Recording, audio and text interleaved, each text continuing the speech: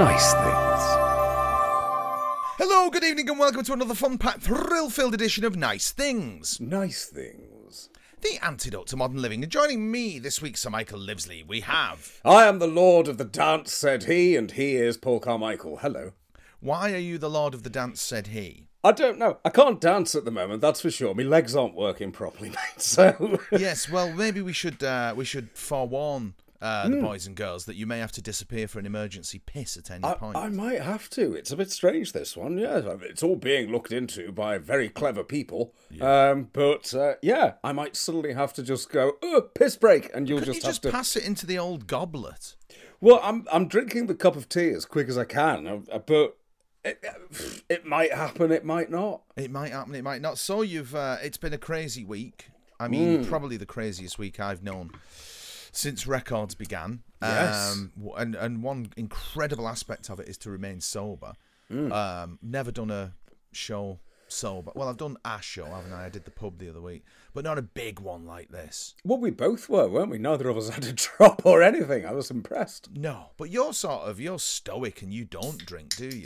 I mean, I don't even think about it. It didn't cross my mind either. I'm in your gang now.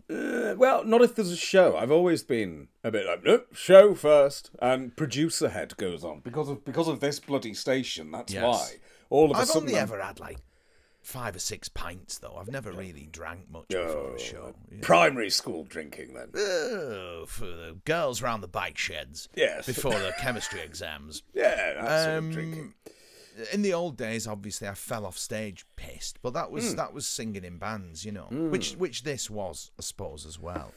But we'll get to that in a bit. So Uncle Paul, the kiddie's pal, has not been...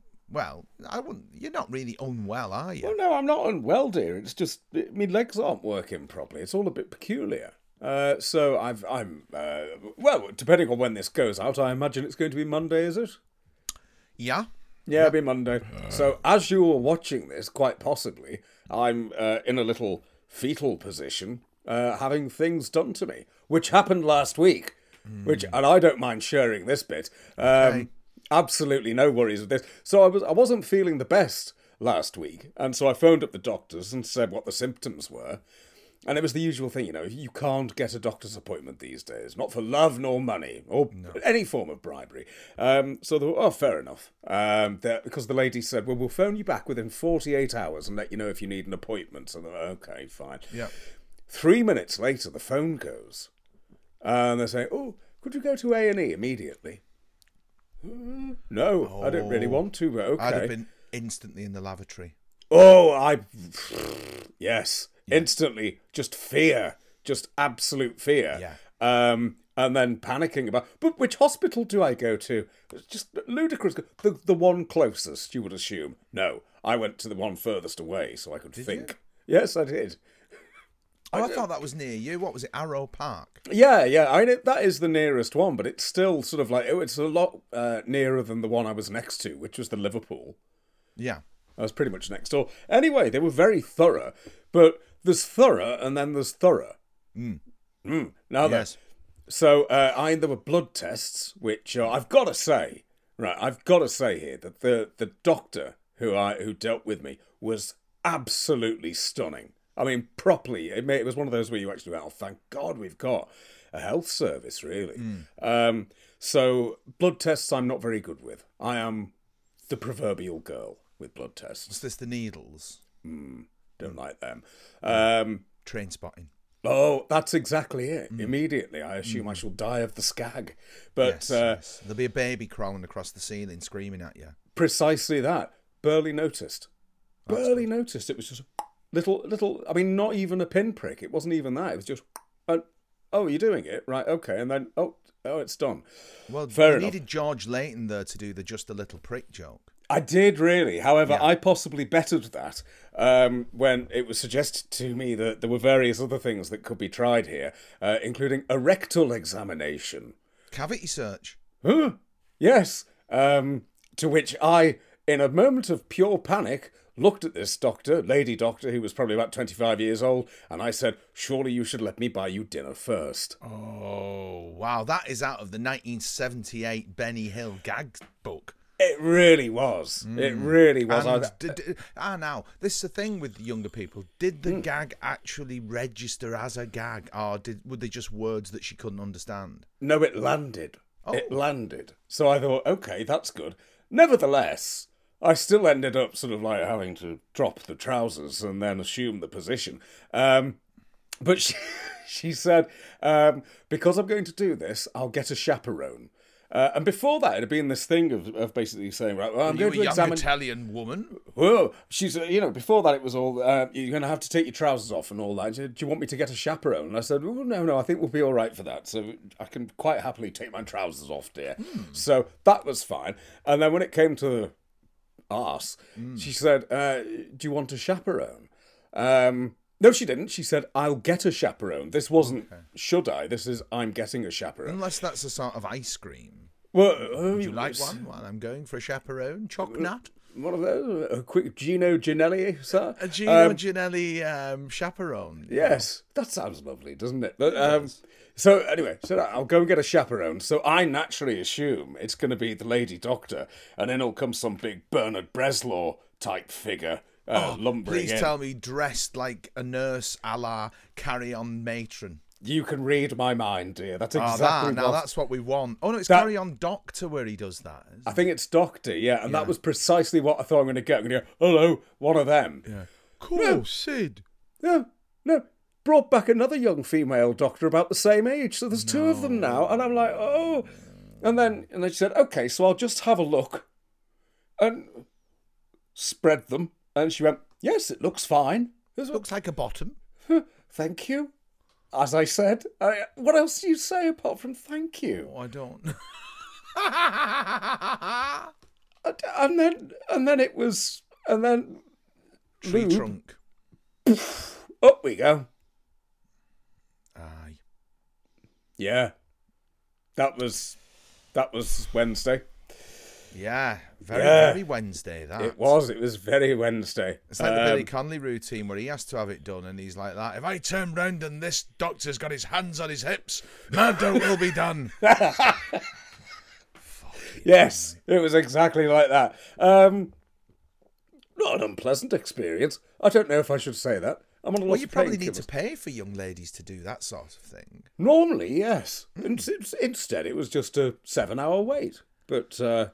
once you were through the 7-hour wait, they were more than happy to put their fingers up your ass. Yeah, so it was an odd week. So that was Wednesday, and then we get to Thursday. And then we get to Thursday, which is why I'm wearing this shirt. Wonderful shirt. I think I made a wise choice for you. Very wise choice. I was going all season 9, but the suit didn't arrive, so I couldn't go full season 9. Has the suit arrived? Yes. No, I've cancelled it. They can piss off.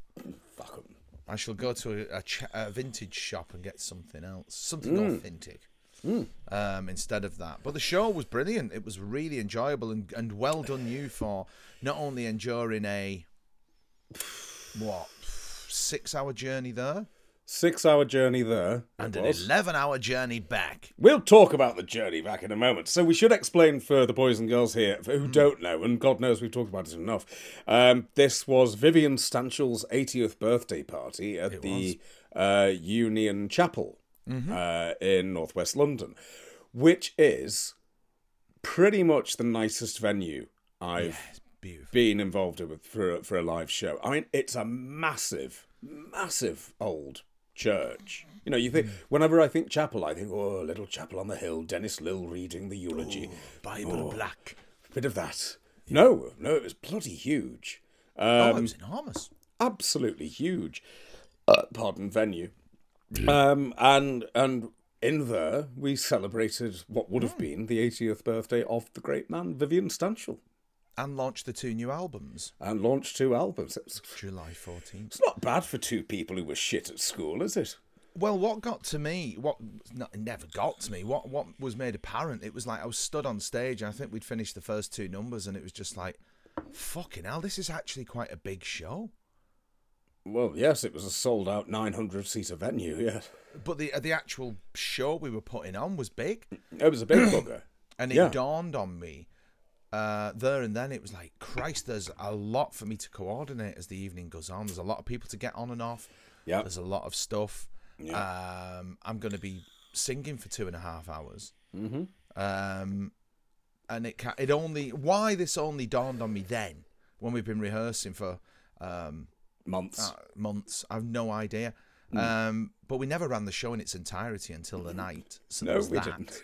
We tried. We tried. But I mean, let's be honest. We had a trumpet player, Martin Getwellsoon, who came off his bike and bit through his top lip. Yep. He's recovering well though, which is fantastic. We had the wonderful Johnny Purple Hayes, percussionist for the Sir Henry Show, who had a heart attack. There was you with your touchy toes time. Right up. Yeah, right up. There was all that, so it was just it was done on the night really. So that was the dawning, but it went really splendidly well, and I've not heard a bad report from any of the audience. So thank you, not audience. Not at all. No. Kevin Eldon, the actor Kevin Eldon turned up. He'd been working, hadn't he, until stupid o'clock on this. What is it called? Rings of Power. That's the Lord of the Rings. I was about to say rip-off. What do they call it? Metaverse? Is that the thing they call it? Don't know. Tolkienverse. So he'd been working on that, and he'd done something stupid, like he'd been on it from 4 a.m. till 9, 6 p.m. or something. And then he got whizzed straight to the theatre. None of us knew what he was going to do. And 3 hours in makeup in the morning. He scraped all that off, and then got there. No rehearsal. Got into his costume. Did the first number. Because he's on the text, so we're on the WhatsApp thing, and he's like, "Oh, can you send me the set list?" I was thinking, well, that might be useful for him. Let's send him that. Yes. This is like 6:30, 7:15. No, it must have been gone 7. The show's going up at 7:45. Yeah, I'll send him the set list. Oh God, I need to do a costume change. Can you do? All right, let's change that around. Yes. So we did that, and then, but he just, I'd sent him recordings of the rehearsal. He's like, right, so how many solos are in? Look out, there's a monster coming. Right, there are 6. Good, okay, no problem. And then there's a great clip, and there's some great photos which need collating and putting online, which they will be. But during his look out, there's a monster coming, this really lovely dada thing he was doing, where he was just stood there looking at things and band members. Yes. And then Frizz thought he'd gone off the stage because he went right to the back of the stage and just stood and stared, I think, at the wall. I couldn't see him. It was the wall he was staring at. It was the wall he was staring at. Next to the pulpit. And so Frizz comes over to me. I mean, if you see the photographs, they're great. He comes over and he's like, has he left the stage? Because they're in the middle of the solos. Yeah. And I just went over and I was like, he's over there. And just as that communication finishes, I move away, and Eldon runs back, and he virtually knocks Frizz over. Yeah, Frizz just gets his bass out the way at the right point, and then he's back on the mic. It was just, brilliant. I mean, people. So Richard rang me the next day saying, congratulations and whatnot, and he was saying, all the chaos, was that rehearsed or was that just sort of spontaneous? I was like, fucking hell, mate. No, not rehearsed at all. I said you were watching the rehearsal. Yes, absolutely. And as then, sorry, as it should be. I think for a show like that, though, if it's there's Bonzo. There's a danger with sometimes of too much prep, isn't there? Yeah. And certain shows we were certainly not in danger of that. It's like this podcast. 90 episodes, no prep. No. Seems to at work. all. But I mean, the music was prepped. Everything was prepped in its own sort of. So the Sir Henry stuff had been prepped, and the Bonzo stuff had been prepped. It had never been run together, and obviously the guests just arrived on the day. And obviously the lighting had been prepped, but I didn't know if it was going to bloody work until suddenly we're in the show. That was, for me, you know what, Monster.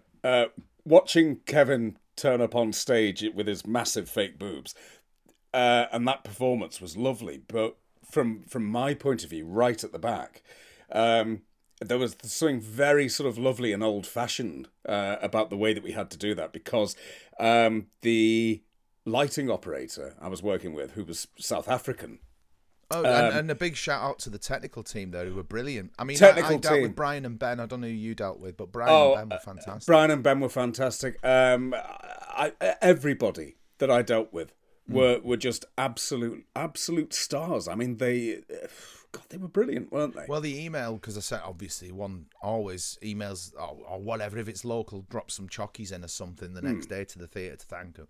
But this was an email, as they're not round the corner. Yes. And they just, their reply was, it was a pleasure to work with us and come back soon. Oh, lovely. And to be honest with you, when we finished the show, the sort of, I suppose, the best way to describe them is they're probably students, aren't they? But the youngsters who do all the ushering and stuff like that in the black hoodies with the earpieces on and stuff like that. Yeah. You never ever get anything like that. No. And they were just saying, they were just all smiles and just saying, "Oh, we loved that show so much." So, and the guy on the door. So there was a curfew on the stage of 10:30. Now, this is the thing that I'm most proud of. When we come off, the guy on the security who never opened his mouth at all. And he just looked at his watch. He was like, 10:29 and 30 seconds. Talk about fucking professionals. And then he said to me, in 25 years of working here, that's the best fucking show I've ever seen. There we go. And it was just like, God, wow. There we go. No, the lighting was stupendous. Well, Nick was the lighting operator. Nick was stunning. And when it came to Monster, I said, we're going to do this and we're going to do that, and there's greens and there's this. And he went, just conduct me. So, okay. So it was like conducting the lighting at the back, green. It was lovely. I mean, the lighting elevated it. Because if you look at shows from the Union Chapel on YouTube and they've just got one light on them, it's it's not an experience. And although I don't think an audience is particularly cognitively aware that colours are changing, it's part of the spectacle. Exactly, yeah. So yes, I think we can mark that one down as a success, dear. A very, very great success. I think we did Happy Birthday, Viv, and I think we did the old Bugger Proud. I think we did. I think we absolutely did. But the material is fantastic. You can't go wrong with that wonderful material. You can't. No. It's beautiful and genuinely timeless stuff. Well, it exists in its own time, doesn't it? Well, that's it, because it draws its influences from the 20s, from the 60s, obviously, but then to them it wasn't contemporary either, and it was pastiche already. So to us, it has the same timeless quality. It's beautiful material to work with, absolutely just stunning. Yeah, stunning. And a genuine thrill to have Rodney and Larry there. Yes. Oh, that was lovely. Those of you who don't know, that's two members of the Bonzo Dog Doodah Band. The Bonzo Dog Doodah Band. Who were with us on stage, and it was, Well, we were in rehearsal. There was one song, Mr. Slater's Parrot, which is obviously written about Rodney by Viv. And Rodney told me the story. He said that there was a flaw. We've told this story before, listeners, sorry, but he said Harrods used to have an entire floor of animals, and you could go and buy a bloody tiger or something in there. Right, in the 60s. And he said he bought a parrot out of there. And he said it arrived in a crate, jammed in, this parrot. So it's just like, "Oh, sorry, Mr. Slater, parrot." So, this poor parrot. But Viv they all used to delight in trying to get it to swear, bugger off and all that. So the song got written. But that was one song that I don't know why, but I kept getting the words mixed up, We like to hear him bite, squeak, or whatever it was. And I thought, well, I'll brush up on that on the day. Anyway, Rodney arrived and we were having the sound check. And okay, which ones are you doing, Rod? Okay, so you're doing Mr. Slater's My Pink Half and his really sort of fragile and beautifully poignant version of The Cracks Are Showing, which was... I spoke to him this morning on the phone, and he was saying he was going to say a lot more about Viv, but he just went. He just cracked his emotion, appropriately. His emotion cracked, which I thought was a sweet moment, very tender. Anyway, when we're in rehearsals doing Mr. Slater's, because I was thinking, right, and like I say, I was thinking I'd brush up on the lyrics, and then we got to the bit, and I started the song when he's singing this great. I didn't know he was singing the whole song. And he sang the whole song, and it was just like, that's just perfect. Yeah. And the noise when Rodney came out on stage was just deafening. It was just they absolutely and the same for Larry. They just love those guys. It was love, wasn't it? That's the sound that love makes. And we closed the first act with a tribute to Neil. Yes. Neil Innes, and when I said his name, everyone cheered, and it was just like, wow. It was just such a privilege, wasn't it? Really, to be representing Neil's memory and to be facilitating Rodney and Larry, to be meeting the people who love them, and after the last couple of years. It's just great for all those. We've all been through this trauma of the lockdowns and all the other stuff, and now we're finding out they were all taking the piss out of us and having parties and all this other shit. But it was good to just provide genuine entertainment, make people laugh, create some real love. And also, Rodney particularly, he looked 20 years younger by the end of the day. He did. Every inch the performer, the showman, isn't he? Well, he said at the end of the day, it's like I've had a blood transfusion, Mike. So it's like, there's nothing negative about it at all. No. To be all of us as we were, participants, and I don't know what progenitors, whatever you want to call it, of creating that event. It's just like, hopefully we've all got a nice tick in the plus box.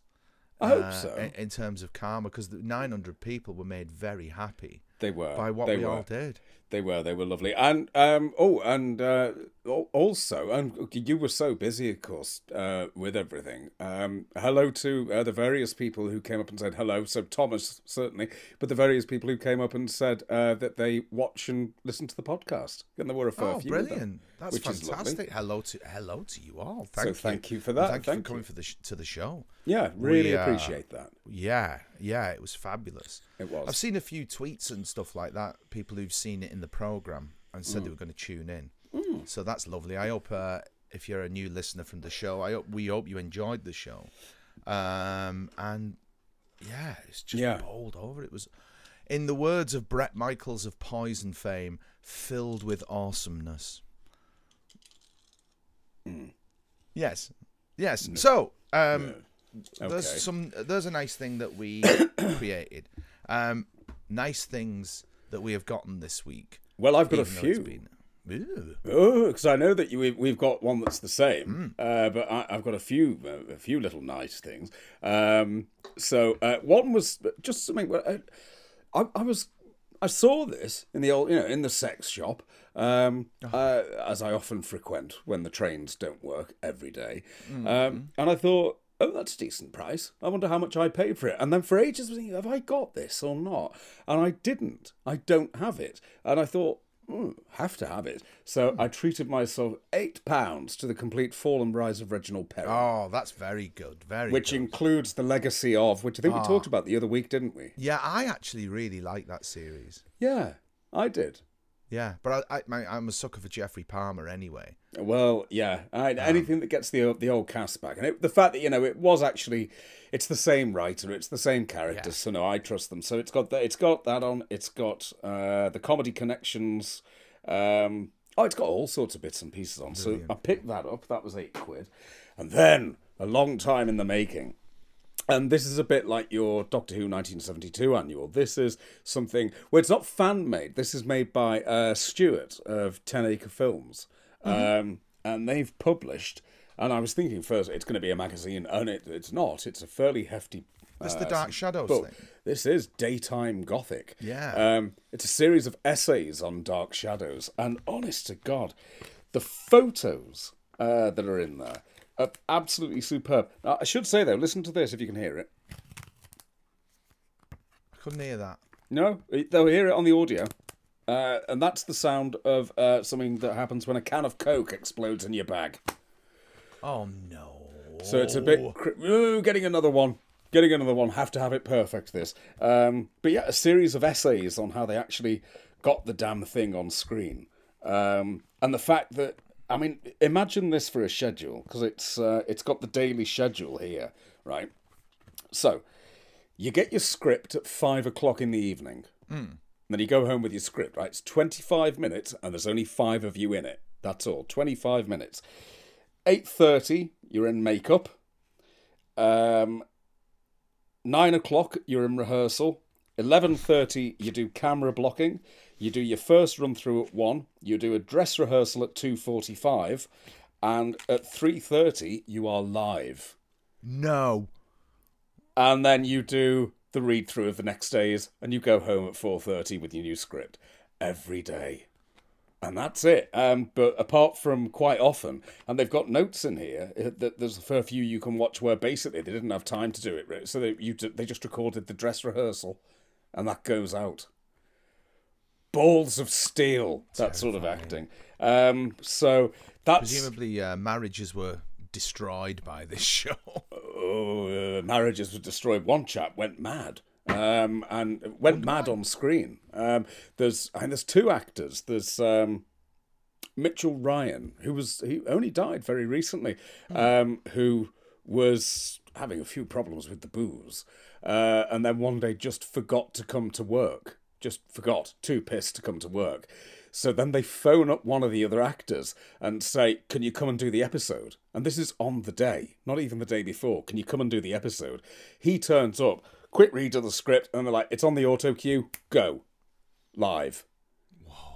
Just stunning. And there's another chap who, Dom Briscoe, who I think got rather a fondness for LSD, because it's the late 60s, and had a couple of bad trips. And then if you watch his last episode or two, he's not doing well at all. He's off his face. Whilst recording, he doesn't look at all well. So yeah, a high-pressure show, but with this wonderful mixture of brand new actors who were coming out from being trained by Lee Strasberg, and but people who are just developing new forms of acting in the States. And then you've got the older actors who are vaudeville working together, which is just, it creates this sort of like stunning atmos. So that turned up, and so did the new edition of Tudor Places, which I will always recommend, which has got a lovely feature on, what was it? Hever Castle, which is, I think... Now, I always get that confused. Hever's not the home of Anne Boleyn, is it? Is that Dover? Or have I got that right? I don't know. Anyway, so I haven't actually read it yet. But I should be having a read of that. Once we've finished this, however, dear, I'm also going to watch the new Time Team, because there's a brand new Time Team out. Just on the internet? Just on the internet. Yeah. One of the few things I'm prepared happily to pay for. Who's in it? All the old people, but not Yeah. Tony Robinson. Although he turns up and does the odd bit here and there. Okay. But it's the same show. It's exactly the same show, and it looks like Phil it's got Harding, the same budget. He's there. Francis Pryor. No, is he still with us? Yeah. He liked to tweet only this morning. Then he may well be. Carenza Lewis is back. I was going to say Carenza Lovely Lewis. Carenza. Helen Geek. I always Don't liked remember Helen. her. She was lovely, Helen. So it's basically all the same people doing exactly the same thing, and it looks like it's being done on the same money. Yeah, but the technology's changed so much now. Well, yeah, when it first started in 1990, they used to have a helicopter flying about to give you the aerial shots. Now it's drones. Yeah. Now I'll tell you something else that I heard this week, because they're filming down in Cardiff. They're working away on the new series of Doctor Who. Okay. Interior set of the TARDIS. Nobody's seen it. There's ideas as to what it is, but to show its full scope, it's the first program that is using drones to shoot in studio. Wow. So there's no footage though anywhere, no sneaky pics. Nothing at all. No, phones are banned in the studio. You're not allowed to take phones in. And no, they're being very careful. But using drones to film on the set, it's like bloody hell. 20 years ago, can't imagine that. No, God, no. It's Things amazing, have changed too. So much. When is that on then? November. I think there's 3 specials for the... there's 3 specials for the 60th. Okay, cool. Mr. Tennant, and then the new fella takes over, I think, on Christmas Day. Yeah. So we shall see. And a brand new spin-off series about the Unit series proposed back in 1968 by Derek Sherwin is becoming a reality. So wow. There we go. I wonder if they'll have John Levine on it. You That never was a know. splendid clip you sent me this week. Wasn't that magnificent? Wow. John Levine is a very special man. If you don't know who John Levine is, look him up. I don't know why there's not more John Levine out there. I think John Levine should be doing a podcast. I honestly do. I'd listen. Oh, I would absolutely listen. He'd kick our ass in terms of ratings instantly with just one. God, he would. Absolutely. I looked after him once at a convention, and he's the most John Levine-like person you can imagine. He's so courteous and so nice, and, he's a little drinky, and then there's a sudden horrific thing that he'll say that makes everyone go, what? And then he's back to being John Levine again. That's odd. Right. Lovely. I'd listen to the John Levine I liked podcast. that documentary on one of the DVD sets. I always get his name wrong. Is it Toby Haydock? Have I said it right? Yeah, you've said it right, yeah. Yeah, where he spends a weekend with him or something. That's fantastic. That's fantastic. I love him. I mean, he's 82 now, John, and he's still the showman. And he makes a big thing about the fact that he's not a trained actor. He's a working class lad who was given a chance, and you've got to respect that, really. I respect it, but I think that he sort of refers to it far too often, and in doing so, kind of undermines himself. He's no need to do it. I think he's earned his right to be in the position that he's in. But I mean, a lot of people don't know that aspect of him, but. He often refers to being, and this is, and he's got a sort of slight Cornish tint or something to his accent, hasn't he? And I'm just a sort of from this world, and, and I've done very well, and da-da-da-da-da. And it's kind of like he's almost doing himself an injustice, I think, by just saying, I've achieved this, but I could have achieved much more if I hadn't come from this background. And, he's just... to me anyway, he's iconic. I love that period of the show. Oh, absolutely. Even though I weren't, they say your Doctor is the one when you were growing up. It's not for me. It's always Pertwee. Yeah. There's just some ring of quality about those 5 seasons. There is. Although I think what he's saying there is not too dissimilar to what you've said in the past, which is, of course, the first rule of London Media Club. Absolutely. Ensure that you're born to the right parents. 100%. He's on the money with what he says. But possibly doesn't need to now. Yeah, because he's sort of... What's the words I'm looking for? He's kind of doing himself a disservice. Yeah. I think he's great. Yeah. But then I think they're all great. I mean, that clip was on Twitter the other day, as I went back on Twitter for the purposes of the show. Yeah. And so the clip was on there this morning or whenever it was, but the one about Pertwee when he gets Troughton to do the conventions. Oh. And he's on it's Panopticon 90, isn't he? I think they were doing Pebble Mill. Yes. He got to come along the leather suitcase factory. Yes, that's right. And it's just that I just love that entire world that they created. Including conventions, including Pebble Mill, including all the sort of the whole cosmology of that world is just fucking great. Pebble Mill's an interesting show, isn't it? Because it's the show that as a child I would have done anything to avoid. Not if Doctor Who was on it. Oh, yeah, all right. Then I'd have watched it. But most of the time Pebble Mill comes on. Oh, don't want to watch Pebble Mill at 1. Oh, no, dreadful. But now, when I find an episode on YouTube, it's magnificent. I mean, just coming from the reception foyer of an office building, that's wonderful. But it just always looked very cheap and very rushed, didn't it? Even as a kid, they're on the wrong camera or the camera would crash in order to get the shot and stuff like that. Now we now find that charming.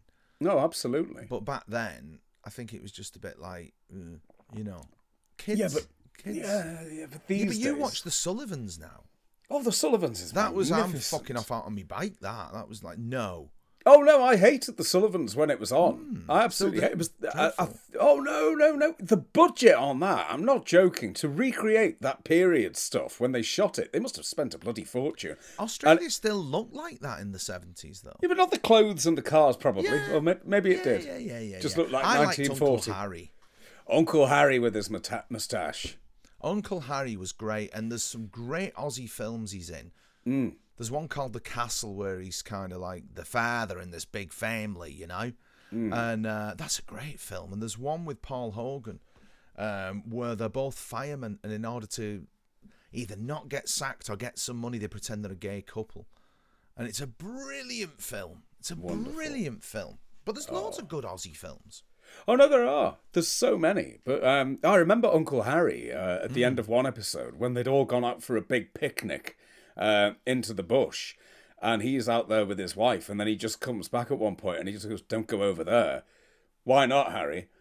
"She's fallen in the water. She's drowned." End. So, oh, I don't remember that. I just remember Uncle Harry being like blokes I grew up around. Loads of blokes like that. Never had a fag out of the mouth. Her brilliantined. Yes. Mustachioed. Sort of proper rogue. Yeah, lovable though. Lovable rogues. We don't get those now, do we? We don't get a Private Walker from Dad's Army anymore. We don't get anything like that. You get bastards. I mean, EastEnders can't do a rogue because they bring a rogue in and the next thing you know, they've cut someone's face off. It's just, Do rogues exist in the real world, though? I don't know. Are you allowed to be, or do you have to murder people as sort of like a rite of passage now to be common? Yeah. I don't know. We should start the campaign, the Bring Back British Rogues campaign. Well, who's the last rogue? On telly? Well, or in reality.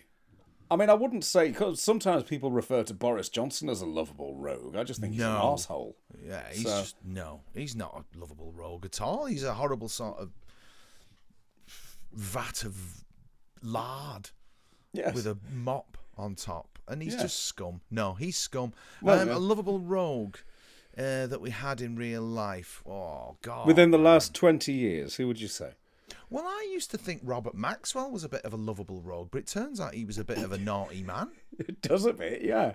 You know, because he used to be on telly and he used to always be the underdog to Murdoch, didn't he? And we all hated the Sun and that. So it was like... Yeah, and he was the mirror, so it's like, whoa. Yeah, but it turns out he was horrible too. He wasn't nice, no. I don't know. And you're going back about 40 years even for Maxwell, aren't you? Wasn't it about 86 that he fell off his yacht, allegedly?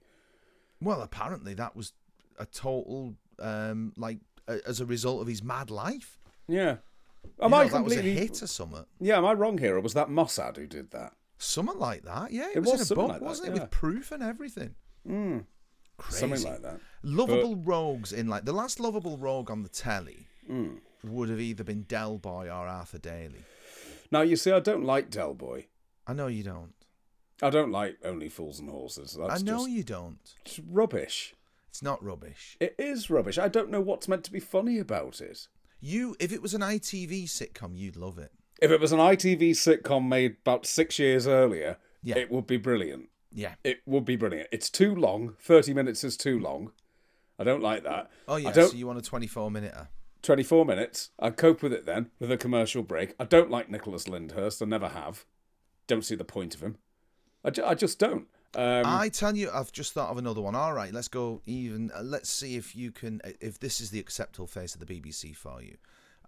Robbie Box in Big Deal. Oh, was it... The boy with the knowledge, or is he the boy with the knack in the Daleks Invasion Earth? Ray Brooks. Ray Brooks. I think in the trailer they say, and he's the boy with the knack because he was in the knack, wasn't he? Yeah, but again, you're going back to about 1985 there. Yeah, I know. I'm trying to ascertain whether you accept Robbie Box. And no, I didn't like that one. I saw good. I saw a repeat on UK Gold, and it was made on film. And I thought, absolutely not. I'm not watching that. Budgie? No. Adam Faith. No, don't like it. I know Verity Lambert produced Ray Davies theme? No, I didn't like that. I haven't watched it. Actually, I've never watched it. You didn't like Ian Cuthbertson in Budgie as Charles Rendell Esquire? Oh, because there's a separate series called that, isn't there? That's right. Oh, I like that. That was brilliant. Right. Okay, so there you go. He's your last. 1971? The spin-off, I don't know. About 74, I think. I think it was 74, the spin-off. We don't do rogues anymore, do we? We just do murderers and coke fiends. We do coke fiends and murderers. We don't do Uncle Harry's. We don't do Charles Rendell Esquire. Was it Charles Endell? Endell. Yeah. Charles Endell Esquire. Pete Postlethwaite used to play a good rogue. He did. There were some great guest stars in those Minders, you know. You've never watched it, have you? No, I really need to. There's a great give it a episode shot. with Max Wall in it. Max. And there's another great one with Beryl Reid as an authoress who they're helping out. And Bill Maynard turns up as her estranged husband. And it turns out, you know, I wrote all them books. And fuck, there's a scene with Bill Maynard and Beryl Reid sat on a bench. Mate, you can't. They're gone. That quality has gone, and it's superb. You just sit there wrapped, just watching people that don't look like they're acting. No, because they are just them. I mean, again, it's the Queenie Watts thing, isn't it? That Yeah. you go, every time I always go back to just looking at Queenie Watts, and you would see her playing these little bit parts as these Cockney women throughout the 60s and the 70s. And then just before she died, she did that Play for Today, Waterloo Sunset, playing a woman who's got dementia. Stunning. And it's a brilliant performance. It's stunning. And you suddenly go, she was such a good actor. She was brilliant. Well, you know, we were spoiled back then. I mean, you had people like Avis Bunnage as well. It was incredible, you know. Absolutely wonderful people. But Bill Maynard, man, I don't know why he's so sort of not spoken about in those times. And Beryl Reid, for that matter. Why nobody has done a documentary on Beryl Reid is beyond me. No, because there really should be. Beryl Reid is wonderful. You know, all that stuff. Like, Yeah. there was a guy, I put a post on ages ago on Facebook saying there should be a doc on it. And this guy turned up. I've probably told you this before, and the viewers 8 times. But They like he it. delivered a sofa to her at 10 o'clock in the morning in this. She had a basement sort of apartment in somewhere in, you know, West London or somewhere nice. And he brings this sofa at 10 in the morning. She comes the door with a G&T in a big chunky glass. That's exactly what I want Beryl Reid to be doing at 10 o'clock in the morning. Absolutely. And there's that lovely clip where she's interviewed about acting, about about getting into character and things like that. And she goes, you just have to wear the right shoes. That's all it is. You need the right shoes, and then you've got it. And that's all. There's a lot to be said for that. There is. Alec Guinness said the same thing. Once I've got there's the your shoes, height, I've got there's the your walk. character. And of course, Alec Guinness and they're in Tinker Tailor together, aren't they? Yeah. And she is stunning in that. She's brilliant. But You've got to whatever see she that did. Minder. Start there with your Minders. All right, I'll give that First one a go. season's pretty sketchy. They haven't got the characters right. You know, Arthur has got mistresses, and Arthur in the first season has got, like, he does snidey things, and he's not snidey. No. He's just a bit dodgy. And later on, they've got it all down pat, because if there's any trouble, you see Arthur's hat come down and he slopes off, and Yes. Terry gets battered. he plays it like a dog, is my theory for Arthur Daly. I think George Cole plays him like a dog who just slinks off. And he's got no courage, sort of, you know, that kind of bad dog thing. He does it brill. He does it brill. Love George Cole. Lovely. But I love Terry, you see. I love Dennis Wortman, and you're not a fan. Apart from, I know you love your Dennis in this one instance.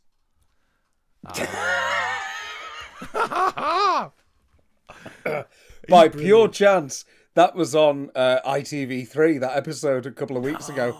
So I recorded it and showed it to my 2 boys. And said, watch this. And off he goes, giving Dennis it the full. Wortman doing a German. But oh my God, doing Based the on his full friend Freddie Kessler.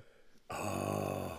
It's wonderful, isn't it? And with the salute, just magnificent. That's one of the ones where you show the kids and they watch it and they're just like slack-jawed, like, was this on telly? Oh yes, this was on telly. It's prime time telly. Yes. Prime I like time. him there. But didn't Waterman leave? And then there was a new version of Terry, played by a young boy. Yeah, Gary Webster.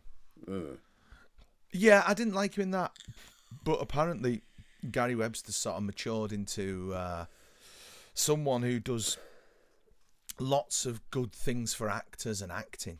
Oh, okay. Well, I like him now. Yeah. So apparently that's true. And I suppose in the same way that Rhys Dinsdale has, really. Rhys Dinsdale's settled into a kind of existence as an actor who does lots of, like, really good things. for actors. and he's directing now as well. He's actually, because he was on Emmerdale for a few years, left Emmerdale. He's gone back to as a director, but also doing lots of good things and giving a shit. But one of those people who seems to genuinely give a shit, which I rather like. It's a bit like Fergal Sharkey. I mean, there's a man who gives a shit these days. I don't know anything about Fergal Sharkey now. Fergal Sharkey these days, forget the music or anything. Basically, he's just apoplectic with anger about the state of our rivers and waterways at the moment. And it's just constant sort of barraging of people on Twitter about why they're not doing this and why they're not doing that. And one of those people, and you can tell that they've got to that age, and now they're like, no, I genuinely care. And good. I like that. I do David like that. Suchet's very active in the sort of upkeep of our canals. Yes. I don't know if you noticed. You probably didn't, as I didn't until I saw an article about it. But when you go on the M6 toll, there are two bridges just there. There's no roads going over them or anything. And they're actually, he campaigned and got them to put 2 aqueducts in there for when they finally get round to completing the restoration of the canal, they can pass over the toll roads. Oh, that's wonderful. My only experience of the toll road was getting basically stuck on the bloody thing the other night. Because that's the other thing. On the toll road you were stuck? Was it? No, it was the other one. The big London one. The M1. When I are you doing a Dennis Waterman there? When I texted you or Mark or whoever it was, the road manager, still on the M1. You left 5 hours ago. Yeah, 3 hours we were at a standstill. And I mean, standstill. Just 3 hours. That was, how long we left London at 11:30, and I got home at 7:45 in the morning. And I was first dropped off. Character farming. It was that. It was that, I'll tell you. Bloody hell, but yeah. You did well, considering you were in hospital the day before. I was stoic, you see. I like to think so, yes. But, anyway, listen, there's something we both got this week, and we're going to talk about it, whether certain people like it or not. Yeah. Most definitely. Do you have yours poised? Got mine poised right here, dear. Ready? I have mine, yeah. Up we go. Okay. Here we go. Yeah. Oh, there he is. Oh, yes. The man. There we go. Spot a Pertwee. Oh, you've got your cardboardy bit still on yours. Oh, I've got my cardboard bit still on. I'll slip my cardboard off. There he is. I'm not keen on Pertwee's face on the cover, I have to say. I don't know what they've done. I'm not entirely sure what's going on with his face here. But the contents are just to die for. They are. They're beautifully... It's these box sets.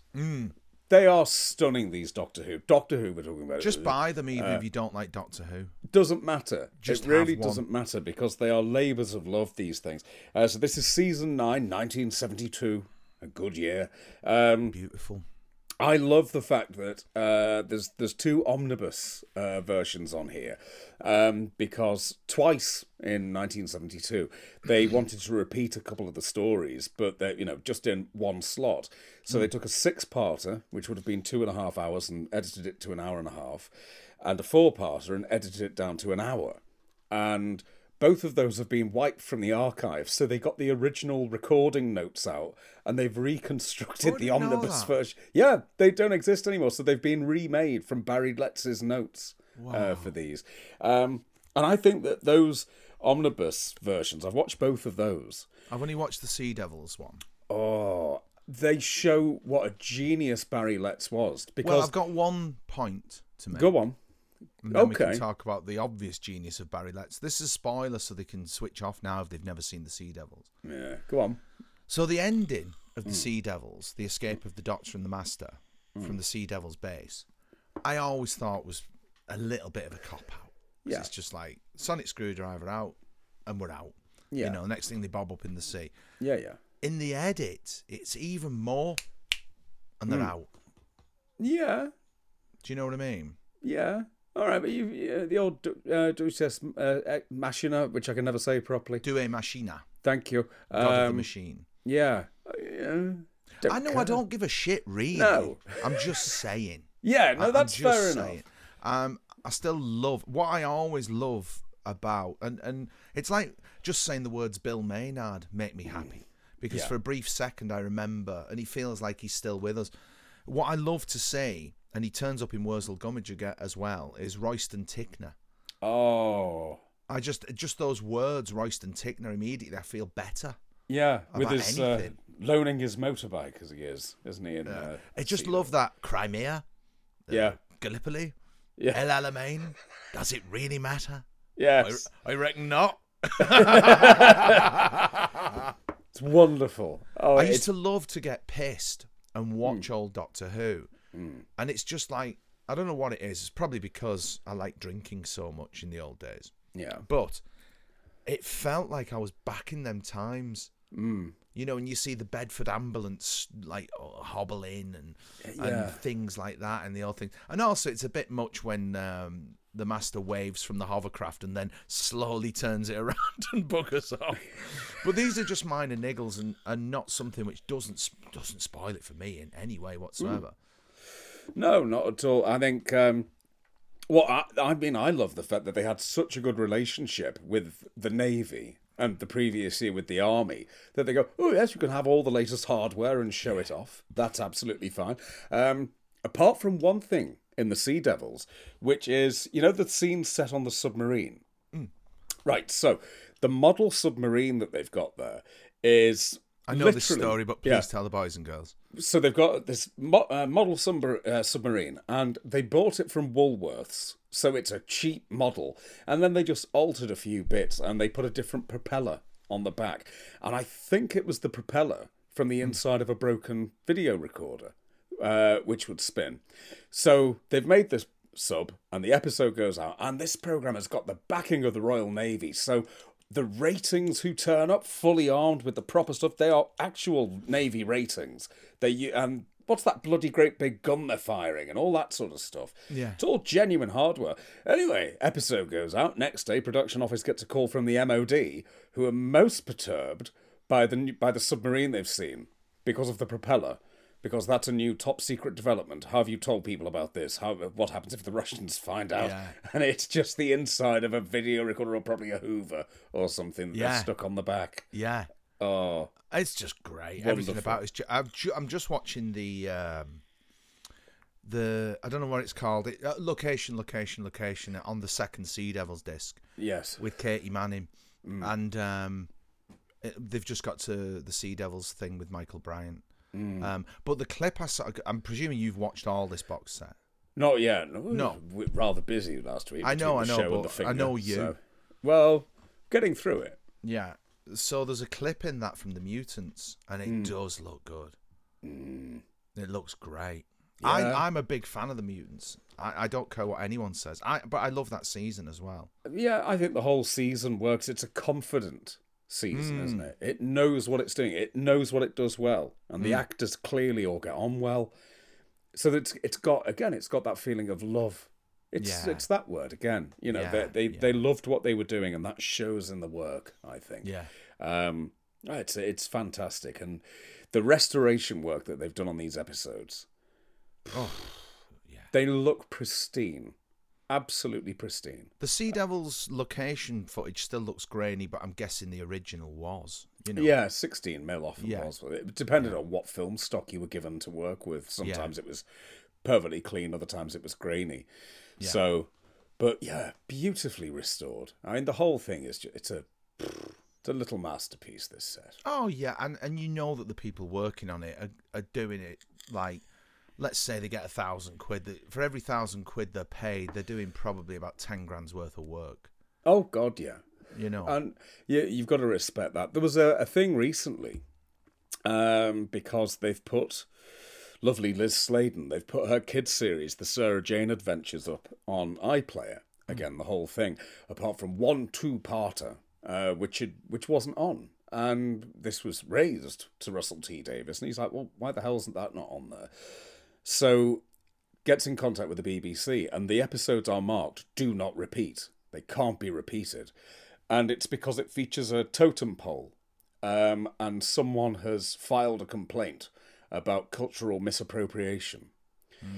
So the episode was not allowed to be shown, but by pure chance, the editor on that particular episode is currently working still in Cardiff on the new series of Doctor Who, in the office next door to him. So he nipped over and said, look, we've got this problem. What do you think they should do? So she just re-edited it in her own time and just made tiny little cuts here and there. And all of a sudden, just in her own time, in lunch hours and things. I love that sort of thing. It's a shame that sort of thing is necessary. Well, it is. It is really. We've been talking about that a lot recently, haven't we? The fact that you get these lovely pieces of work which are a product of their time. Even with something like the Sarah Jane Adventures, it's 15 odd years old now. It's a product of its time. It's not going to fit your modern sensibilities. But no, it's not going to offend anyone. No. And if it does, put that person in a home. Well, yes, they'd be happier. Yes, just leave them there. Yeah.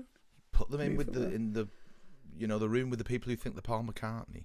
There you go. Apart from the real fake Paul McCartney. Apart from, yes, your conjecture, your belief. Yes, Paul McCartney. Yes, Paul McCartney. Yeah. But season 9 box set, beautiful. 2 thumbs up for me. It's just, yeah. Season 7, I want it. I want that. That's going to take a bit more restoration, though, yet, dear. Right, so it's presumably Inferno and Ambassadors that are the real... Mostly Ambassadors, that's the sticking point. It's still... They did a great job on it, though. Oh, they've done a lovely job. I mean, some of it was... When UK Gold rebroadcast it, some of it was just unwatchable, to the point where they put a thing up on the bottom of the screen throughout the episode saying, we apologise for the sound quality of this episode, because it was so bad. Yeah. They've done a lovely job on it, but there's more to be done. I think there might be a while yet, but I really wish he'd lived to see his whole tenure colour. You know? Yeah, I mean, in '93 when they did Autons and the Demons, yeah. I mean, it was brilliant that he was around for that. '93 was a real golden age for people like me and you when it comes to Doctor Who. It was 30th anniversary, wasn't it? And they pushed the boat out. It was a nice year, regardless. Actually, '93. I enjoyed '93. Yes, I don't remember a thing about it, but I did enjoy it. It was my first year at uni, and I discovered Cider and Black. Oh. I was 21. Well, I was 20, but I was 21 later in the year. Yeah. Oh, God. It was a good year. Yes. I discovered music I liked and stuff like that. And, yeah. Yes. Yes, it doesn't do to dwell, though. We are where we are. It's much nicer. We are where we are. We are. Yes, more. Always more. I'm going to go on to... I'm going to watch the extras on that one because there's the Michael Bryant doc and the Stuart Fall doc. Oh, yeah, absolutely. Stuart Fall? Stuart Fell. Yeah. Lovely little Stuart Fell, wonderful. And, of course, Michael Bryant, who makes an appearance in the Sea Devils. Indeed. Right at the end, he is the man who is unconscious and hypnotised, chanting, I must obey, because they couldn't afford an actor. I'll do it. I'll get in shot. Yeah. In he goes. Did the guards at the Master's prison have to all have moustaches? I think it was some sort of thing. 1972 prerequisite. If you're going to be a guard, you've got to have a moustache. Yeah. I bet Freddie Mercury enjoyed that episode. Probably. Yeah. Probably, all those probably prison wrote guards. A song that I wouldn't know about. Yeah. Yeah. Bohemian Rhapsody. Rubbish. You don't like that? It's awful. It's awful. It's not a song. It is. Well, how's it not awful? Why is it not awful? Because it's dead good. It's not dead good. Which one? Because there's 4 bloody songs there. Make your mind up. You can't just take 4 songs, stick them together and go, oh, it's an 8-minute long song. It's not Freddie. It's a mess. It's operatic. It's not operatic. Operatic is... No, operatic is the magic flute. Bohemian Rhapsody is shit. It's awful. It's just a cacophony. The magic flute is a burlesque of an opera. It's an operetta, I would say. You know, Mozart wrote that to make a few quid when he was working on Don Giovanni because... Well, at least he wrote something nice, whereas that's Magic just... Flute's lovely, absolutely lovely. Yeah, whereas Bohemian Rhapsody, no. No? No, absolutely not. It's appalling. Fat Bottom Girls? What? We Will Rock You? No. I Want to Break Free? Hate that. Hate it. No, and what's that one? I do. I genuinely do. And that awful one. The Radio Gaga. Oh, get lost. Stunning. Get lost. Absolutely not. When you were a kid, a new Queen video, a new Queen song was an event. Wasn't to me. No, it wasn't for you. You'd be listening to your Maria Callas record. I'd be doing something like that. That would do me. No, because I like songs which I can relate to. I like lyrics I can relate to. How do I relate to all we hear is Radio Gaga, Radio Goo Goo, Radio Gaga? What's that about? It's the babification of people. Of what? What's it satirising? Bad music. It does that very well. That was being attempted on the audience of bland, beige, boring transatlantic DJs playing rubbish. So they've satirised it by making something worse. It's not worse. It is worse. It's awful. It's absolute cobblers. What about the synth solo in the middle? No. Oh, that's a 1/8-3, isn't it? Yeah, dreadful. Yeah. That's just a noise. Well, no, I won't have it. Queen were all right. I don't think they were. I really don't think they were. They anger me. They anger me. They do. They anger me as much as that bloody... I've got that problem with that theme music on Would I Lie to You, which is like hard rock. Yeah. That angers me. Queen annoy me on that level. It's that level of anger. It just shouldn't be there. But, Freddie's been dead 30 years or something now. Let's have another 30 and then I'll reappraise. And then you'll reappraise. But what about the personality that was Freddie Mercury? What about him and Kenny Everett and all that whole crowd of people? That's a brilliant thing. I don't see a personality there. Oh, come now. I see a very boring man. No, he's not interesting with his voice that annoys me.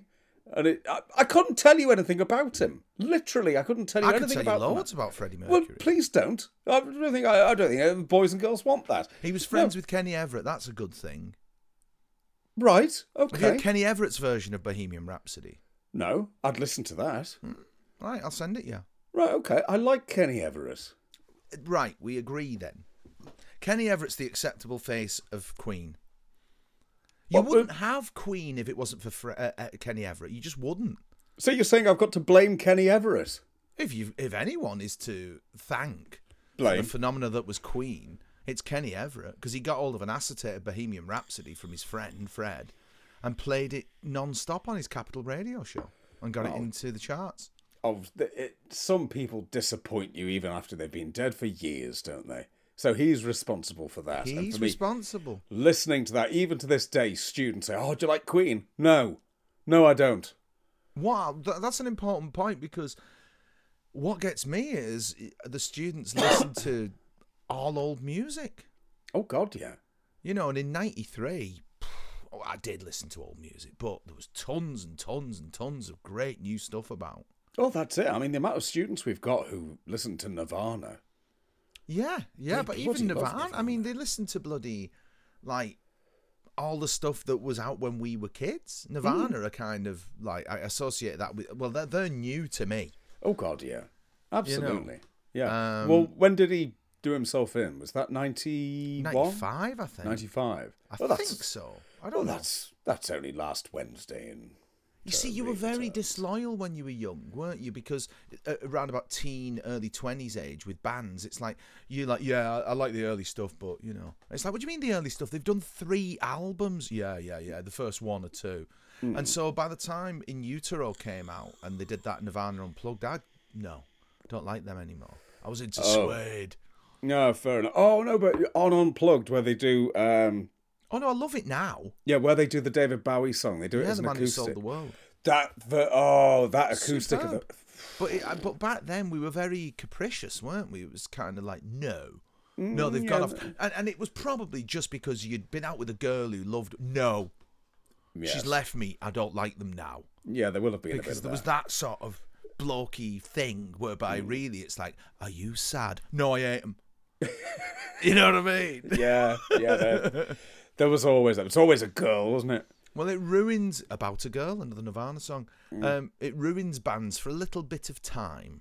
Yes. And then they come back into your sort of sphere and you're like, oh my God, they were great. Yeah, that's true. They were great. I think that being dumped by girls in student days is probably where a lot of chaps started to hate The Cure and the Smiths.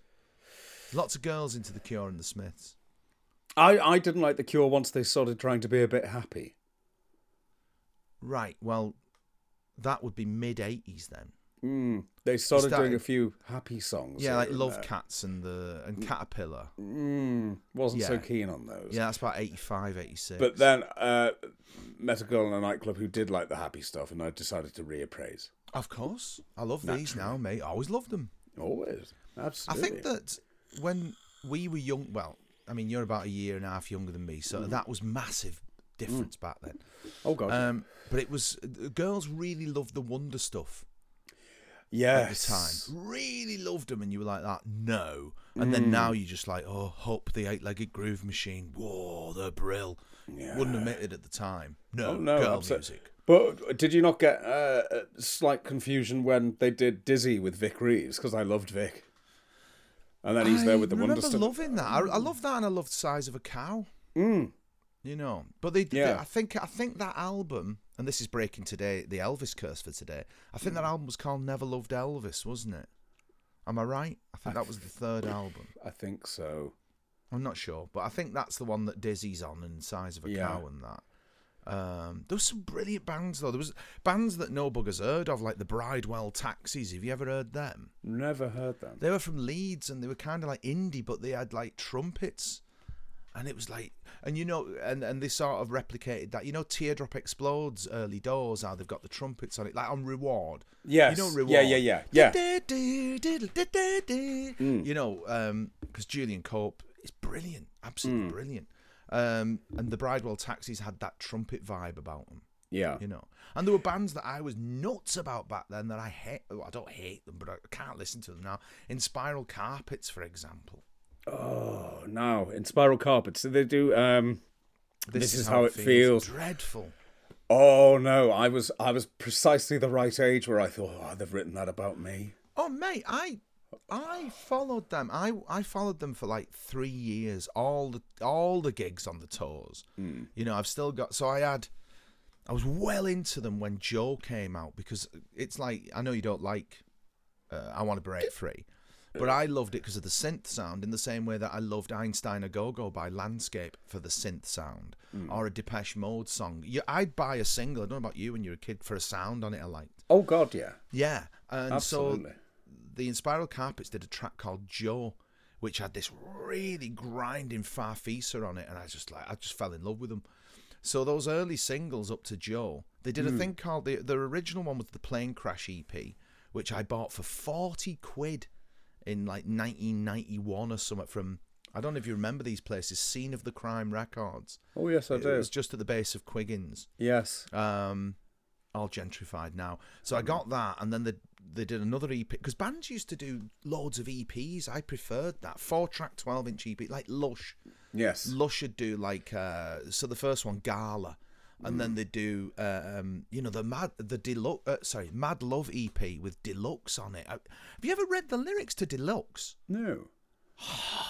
So it's about, I can't remember a surname at the minute, but Emma wrote that, because there was Mickey Barini, or Bareni, I don't know how you say her name, and there was Emma, I can't think of her name. Anyway, it's about getting shagged in a park. And you read the lyrics, I've been waiting on the slide, so just get off my mind, and inside of me. That's what it's all about.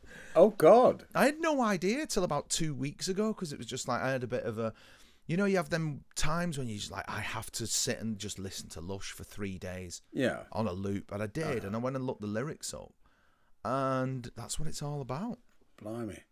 Yeah. I need to do that with Annika singing Japanese Boy, I think. Oh, no, because that's been in my head since 1981, and it won't go. Dreadful. And just, I know, but just occasionally that bloody song comes back into my head, and I was like, oh, but God, that's like Hey Mickey again. by Tony Basil. It's dreadful. Oh, it's not as bad as that, and it does sound, you know, vaguely. Oh, it's probably wrong, isn't it? Because now you watch her on Top of the Pops, and you go, oh, she wasn't Chinese. She just had the old. A totem pole is nothing compared to what she did. She had the old Wang Chiang makeup on, and that what was about as far Lorraine as it went. Chase with Luton Airport?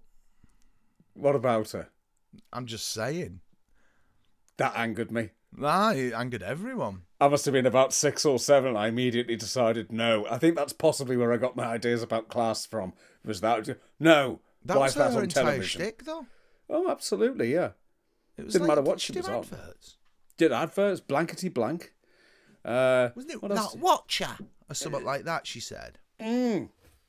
Yes, that sort of thing. She was on Emmerdale for about 3 or 4 years as well. Yeah, being Lorraine, I like Lorraine Chase. Chase. Yeah, I've got no problem with her. I just didn't like the fact that she was on television being loud. Well, yes. That to me, that was ITV. Everybody on on Give Us a ITV. Clue a lot. ITV. You like Give Us a Clue? I like Give Us a Clue. Give Us a Clue is magnificent. There That's you go. proper. That's proper. The people who make Would I Lie to You should watch Give Us a Clue and go, oh, that's what we do with the theme music. We do something a bit jaunty. Which We one, don't- though? There's 2 Give Us a Clue theme tunes. Well, I mean, we can discard the first one because, of course, it's Grange Hill, really. So We you all like know. Give Us a Clue. Da-da-da-da. Oh, yeah. With You Michael like that one? Parkinson. Oh, it's like, oh, Oh, yes. it's awful. Oh, no, I love that. Absolutely love it. And Lionel Blair. Doom, ba-doom, boom, boom. Oh, absolutely magnificent. That's worse than Radio Gaga, I'm afraid. It's not. Oh, that should be released as a 7-inch single. I would buy that. I'd spend 40 quid on that. The mind boggles at what the B-side would be. Probably Lionel Blair tap dancing. Oh, imagine that. Imagine that. I'd go with that. Yeah. I'd have that. Yeah, you'll be on Discogs now just seeing. Just in case. I've got a Lionel Blair LP, which is Lionel Blair does aerobics. No. It's fun. You know, when you used to get aerobics albums, I I've do got one with remember. him. Who's the one? I've got Felicity Kendall doing aerobics on record. No VHS then. You can use I the just imagination. stand at the back and firm up. Yeah. Yes. Yes. Yeah. But I mean, you've got that kitsch element to your whole thing, though, haven't you? Yeah. You do veer toward the kitsch with all your Crossroads and that. No. Yes, I do. I don't think there's anything wrong with it. I'm just saying you do. You know. Oh what no, I mean? absolutely, yeah. Whereas No, I like it's- a bit of straight with Lorraine and Dennis Waterman. Know what I mean? No, I like. You know, at the end of the day, people in Crossroads. It may have been filmed in Birmingham, but they didn't have Birmingham accents, and if they did, they were a thief. I like Yes. that. I like Yes. that. I fully approve of that Noel Gordon rule. No, if you're in the motel, you have an RP accent. If you've got a Birmingham accent, it means you're up to no good. People are Good. still nicking your Crossroads clips on the internet. Are they? Who's Unless who's you're still- nicking them. I haven't nicked anything. Who's nicked There was something one now? you sent me the other week, which was the punk band Hmm. recording in the basement. Yeah, and I saw a tweet of that had like thousands of likes and retweets. Oh no, I nicked that one. Ah, He's sat through the whole box set already. I'm only on disc 49 out of 94. He's done all 94. who's he? Ivan, I think his name is. And then someone That said was to him, how have you got through it so quick? Have you been doing a lot of it? And he said, oh, sometimes 30 a day. He's not watching them. 30. They're just on. I don't know. There's something hypnotic about it when it's on, you know. Oh, it's dreadful. Oh, no. No, it's beautiful stuff. Oh, it's wonderful. No, it Absolutely. hasn't. What? No, it hasn't. No, it isn't. Ooh, no. Wouldn't watch it if it had I'd that probably accent. watch an old Corrie or two if it was Stan, Hilda, and Eddie Yates. Right, if I find you the episode in which Rosemary Hunter goes mad and shoots Ronnie Allen, and he puts no effort into being shot whatsoever. I mean, literally no effort. In fact, even when he's pleading for his life, while she stood there looking down the lens with this, you know, she's got the gun and she's doing the full psycho bit going, tell me you love me. And he's just going, no. It's just there's no effort being made at all. That's beautiful stuff. Well, you dig me some out and see if you can get me hooked. Right, I will find you a few choice episodes. I'm sure I can manage that. Yeah. I wouldn't mind that. I I could- hated it at the time. I'll find you the one with the vibrating chair episode, which All right. they were for some reason. I don't know why they had a vibrating chair. And then, as it fades to commercials, Ronnie Allen is sat in it, and somebody turns it on, and he goes from being oh, and he thinks it's faded out, and he goes oh. Just at the last moment, he gets so cross. Wonderful stuff. Yeah. You like the bits between the bits. I do too. They are the best bit. The bits in between. How's the Little vape doing? joints. The vape's doing very well, although I think I am going to try the old stuff that you suggested. Where are they? Let me see. Oh no, that's product placement if I do this, isn't it?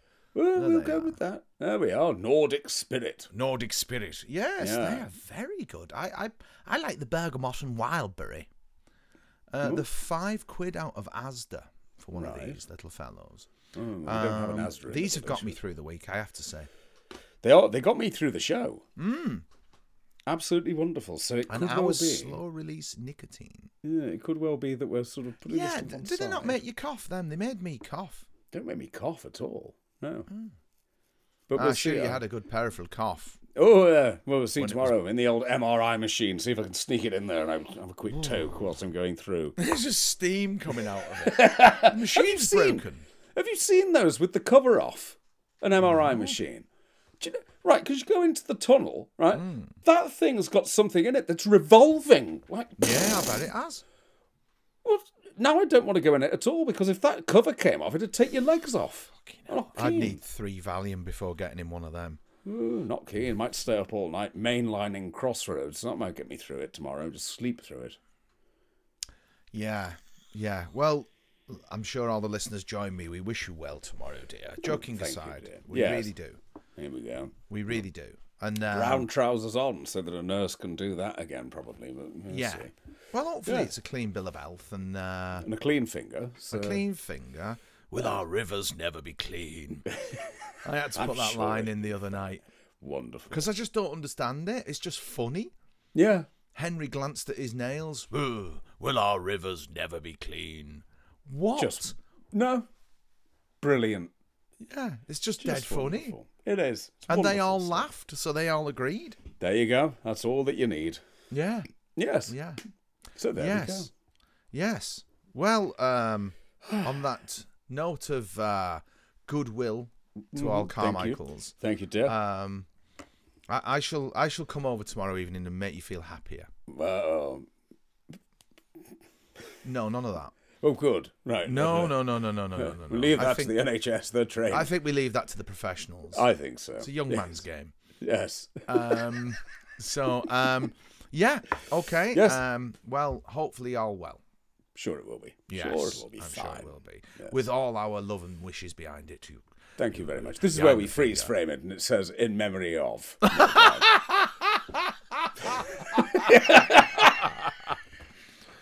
It's all right. You'll be fine. You'll be fine, dear. So, on that cheery note, we wish you all a lovely week at home, and until the next time. Goodbye. Bye-bye.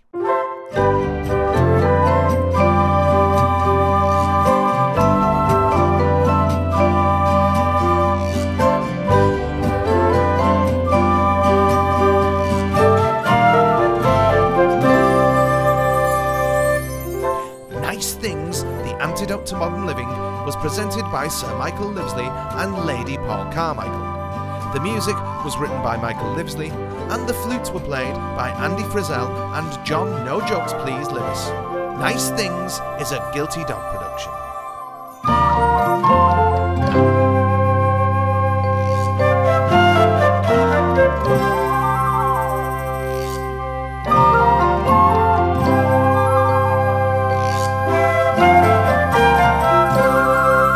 Nice.